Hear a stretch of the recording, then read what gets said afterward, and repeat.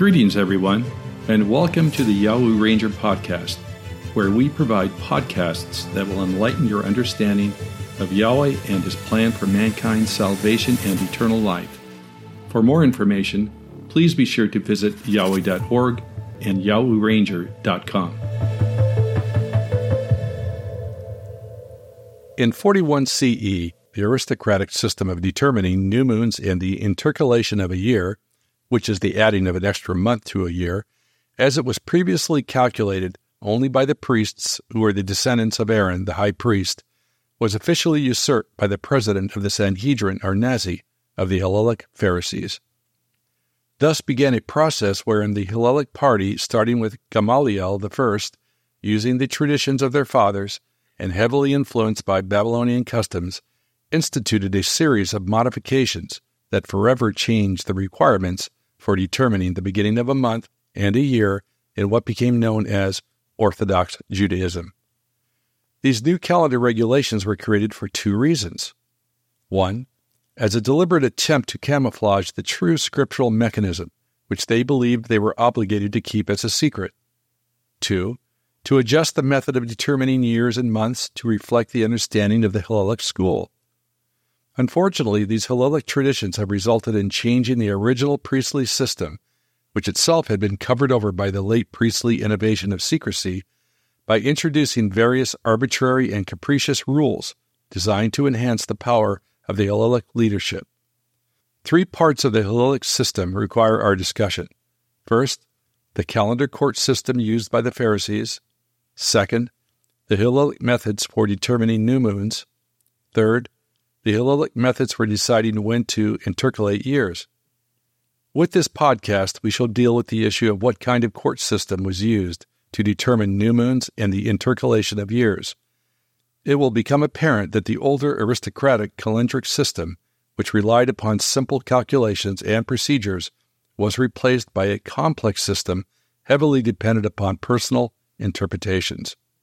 These scribal and Pharisaic interpretations, in turn, led to various contradictions that gave arbitrary, contrary, and convoluted results. Let us frame our discussion by first recalling the older, more conservative views regarding how to determine the first day of the new moon and the beginning of the new year.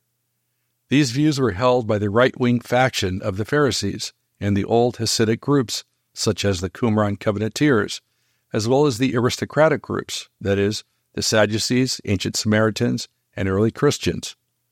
The Jews prior to 70 CE began their year, so Passover, which came on the 14th of Abib, always fell on a day after the vernal equinox.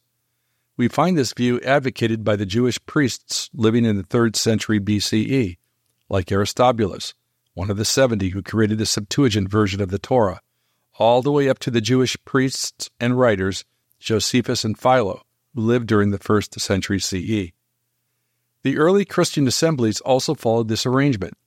After 70 CE, on the other hand, the Hillelic Pharisees changed the state system so that only the day of the Omer wave offering needed to fall after the day of the vernal equinox. Regarding new moons, the more conservative Pharisaic writers like Philo, who flourished 45 CE, reflect the Pharisaic view of his day. He believed that a lunar month was, quote, the period between one conjunction and the next, the length of which has been accurately calculated in the astronomical schools, end of quote. The lunar month, Philo writes, wanes to her conjunction with the sun and dies away into the conjunction. That is, the night of her conjunction with the sun was the last day of the lunar month.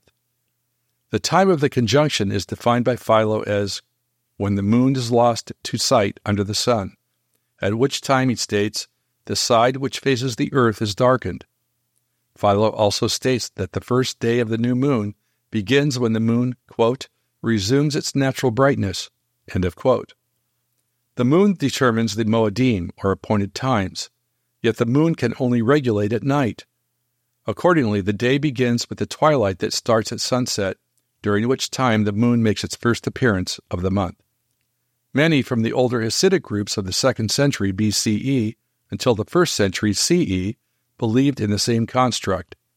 The Qumran Covenanters, for example, argued that if the conjunction of the moon and the sun happens at night, that is, after sunset and before sunrise.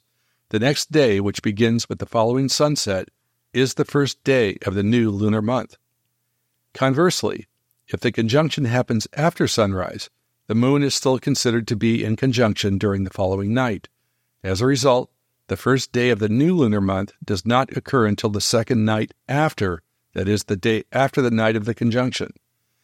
The antiquity of this view is proven by the fact that the Qumran Covenanters, as demonstrated in their Book of Jubilees, held this lunar reckoning despite using a solar reckoning for their year. As O.S. Wintermute points out, quote, "The writer mentions only the sun and not the moon as the determinant for holy days. This is in keeping with his quasi-solar year of 364 days and is strident opposition to lunar calculations." End of quote. This ancient view is repeated as late as circa 100 CE by the Pharisee named Rabbi Eliezer the Great, who, on this issue, followed the earlier and more conservative Pharisaic practice. Eliezer wrote that the conjunction of the moon and sun must be calculated first by counting the night in which the conjunction occurs. Added to this night must come the daylight portion of the conjunction. The next night becomes the first day of the new moon. Midrash Eliezer, chapter 7. Interestingly, even in the Talmud, the premise for all of the different systems is stated when it reports. It is necessary that there should be a night and a day of the new moon. The reason for this, Eliezer notes, is that, quote, "The moon's light does not rule over the sun's light by day, nor does the sun's light rule over the moon's light by night. Likewise, the calculation of the moon does not rule by day, nor does the calculation of the sun by night, and the one does not trespass on the boundary of the other." End of quote. Accordingly, if the conjunction occurs during the daylight hours, the night and day following can only be counted as belonging to the time of the conjunction. As a result, the first day of the new month arrives the next night, which follows the night and day of the conjunction. Subsequently, after 70 CE, the Hillelic Pharisees began to suppress this more conservative and simpler view. Yet this understanding was continued for some time by the Sadducees, Boethusians, Samaritans, and early Christians, all called minim or heretics by the Hillelic Pharisees. These groups clearly opposed the Hillelic form of determining the new moon day. For this reason, they were sometimes found trying to trick the Pharisaic leadership into starting the first day of the lunar month one day earlier than the Hillelic Pharisees were given to do. However, this conflict between the older, more conservative view of determining the new moon day and the late liberal Hillelic view retains an apparent contradiction. Despite their different approaches, the results of their calculations in the majority of cases were nearly identical. For example, if one observed the older method, he would still almost invariably see with the naked eye the first crescent of the new moon on the same night, determined by the calculations of the Hillelic Pharisees. If it were merely a matter of seeing a thin, visible crescent, it would only be on a rare occasion that a difference of opinion would arise, due to weather or other atmospheric conditions, impaired vision, or other circumstances. Indeed, all of these ancient groups used calculations that came to approximately the same result regarding which days actually represented new moons. Why, then, was there a conflict? The problem arose for two reasons. One, the Hillelic Pharisees would have allowed for various exceptions, even if the crescent of the moon was without question visible on a known date. In these cases, due to their particular religious interpretations, they might begin the new moon day on the day after the crescent was seen, or even on the day before. 2. Even though a crescent might have been visible or at least have mathematically existed, due to common observational problems or other circumstances, if no witness came forward to testify as having actually seen the new moon's crescent, that day was discarded as a new moon day. At other times, even if all of Israel saw the new crescent, yet it was not reported to the Nazi and his court, so that they could sanctify it, that day also was not counted as a new moon day. The capricious nature of the Hillelic system created the problem, and some of the aristocratic groups felt justified in their resorting to deception to counter these false reckonings. The first premise of the Hillelic calendar and the even more conservative Pharisaic views of the calendar was their contention that their respective methods arose out of oral traditions, that go back to at least Moses and Mount Sinai. The Pharisaic pattern was to take some grain of truth, factual statement, or some obvious point of reference, and then embellish it with interpretations, traditions, and fables to create their own system, all the while claiming it was really the older system. Further, they argued that their views were so secret that they were only known to their sages. To demonstrate, Rabbi Eliezer argues that Yahweh delivered the calculations for the numbering of years, months, days, nights, terms, seasons, cycles, and intercalations to Adam in the Garden of Eden. Adam then gave these instructions to Enoch, Enoch to Noah, Noah to Shem, Shem to Abraham, Abraham to Isaac, Isaac to Jacob, and finally Jacob to Joseph and his brothers. When that generation died out, the knowledge of new moons and intercalations diminished from the Israelites. The information did not reappear again until Yahweh gave it to Moses and Aaron. From them it passed down to the Pharisaic sages. The Hasidic Jews of the 2nd centuries BCE similarly argued that the pre-flood patriarch Enoch, the grandfather of Noah, also understood the science behind an accurate calendar.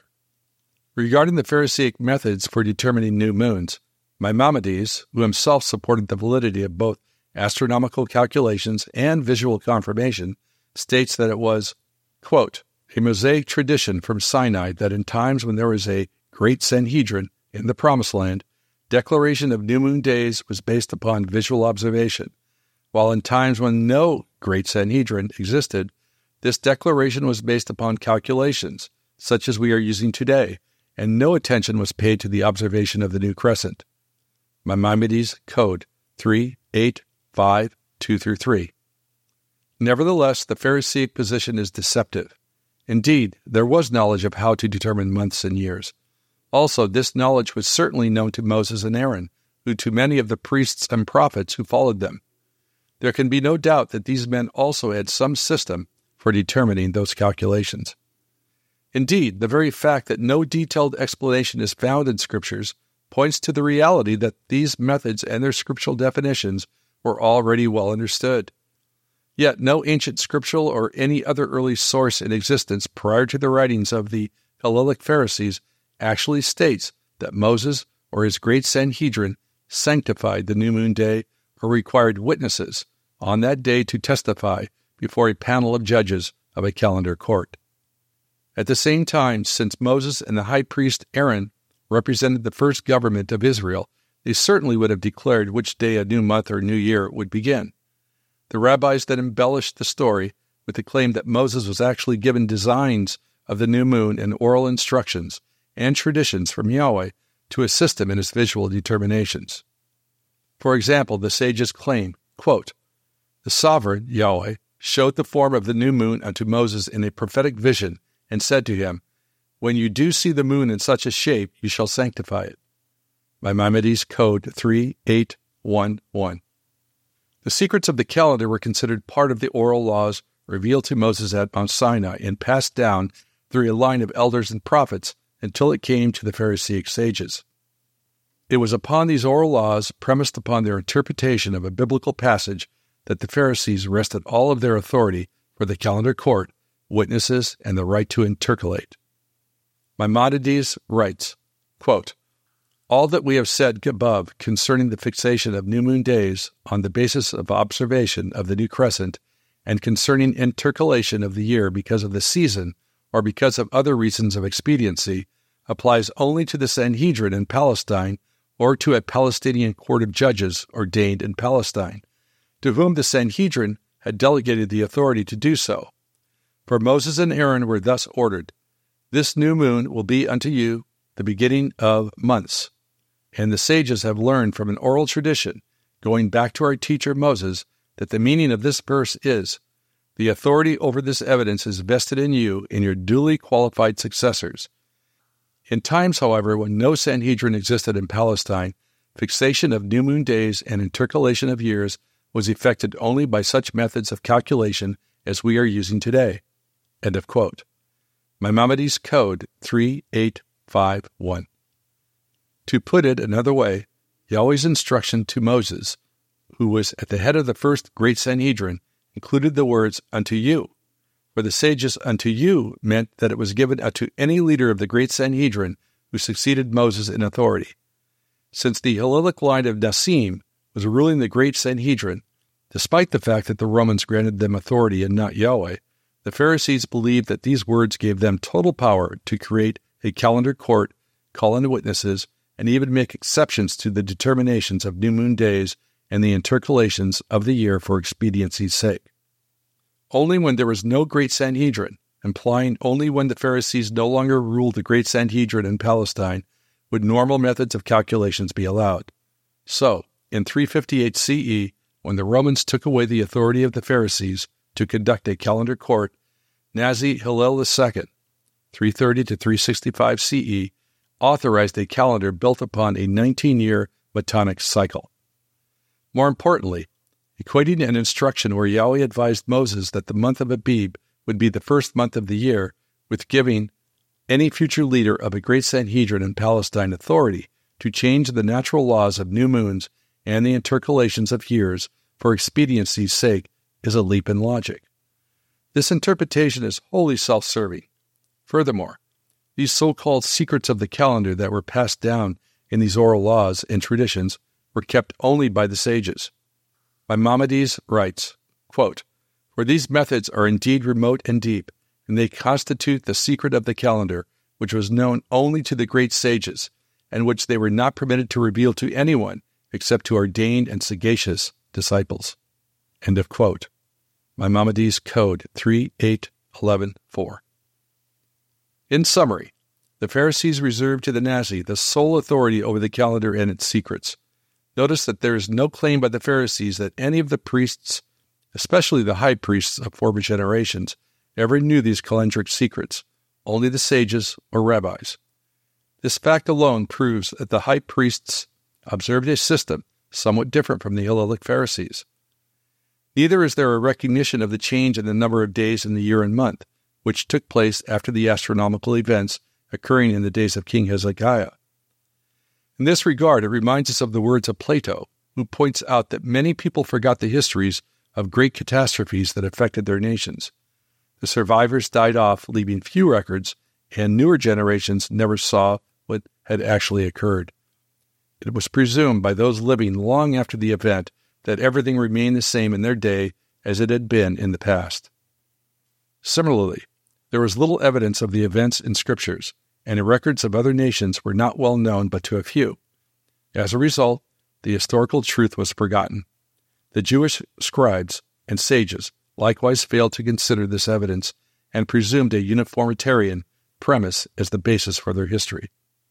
The plain fact is that there is no record before the Mishnah, 200 CE, and that only when it deals with the period of Pharisaic control over intercalation, beginning in 41 CE, of any official sanctification of new moons and the requirement for witnesses before a court to confirm a visual sighting of a new moon crescent.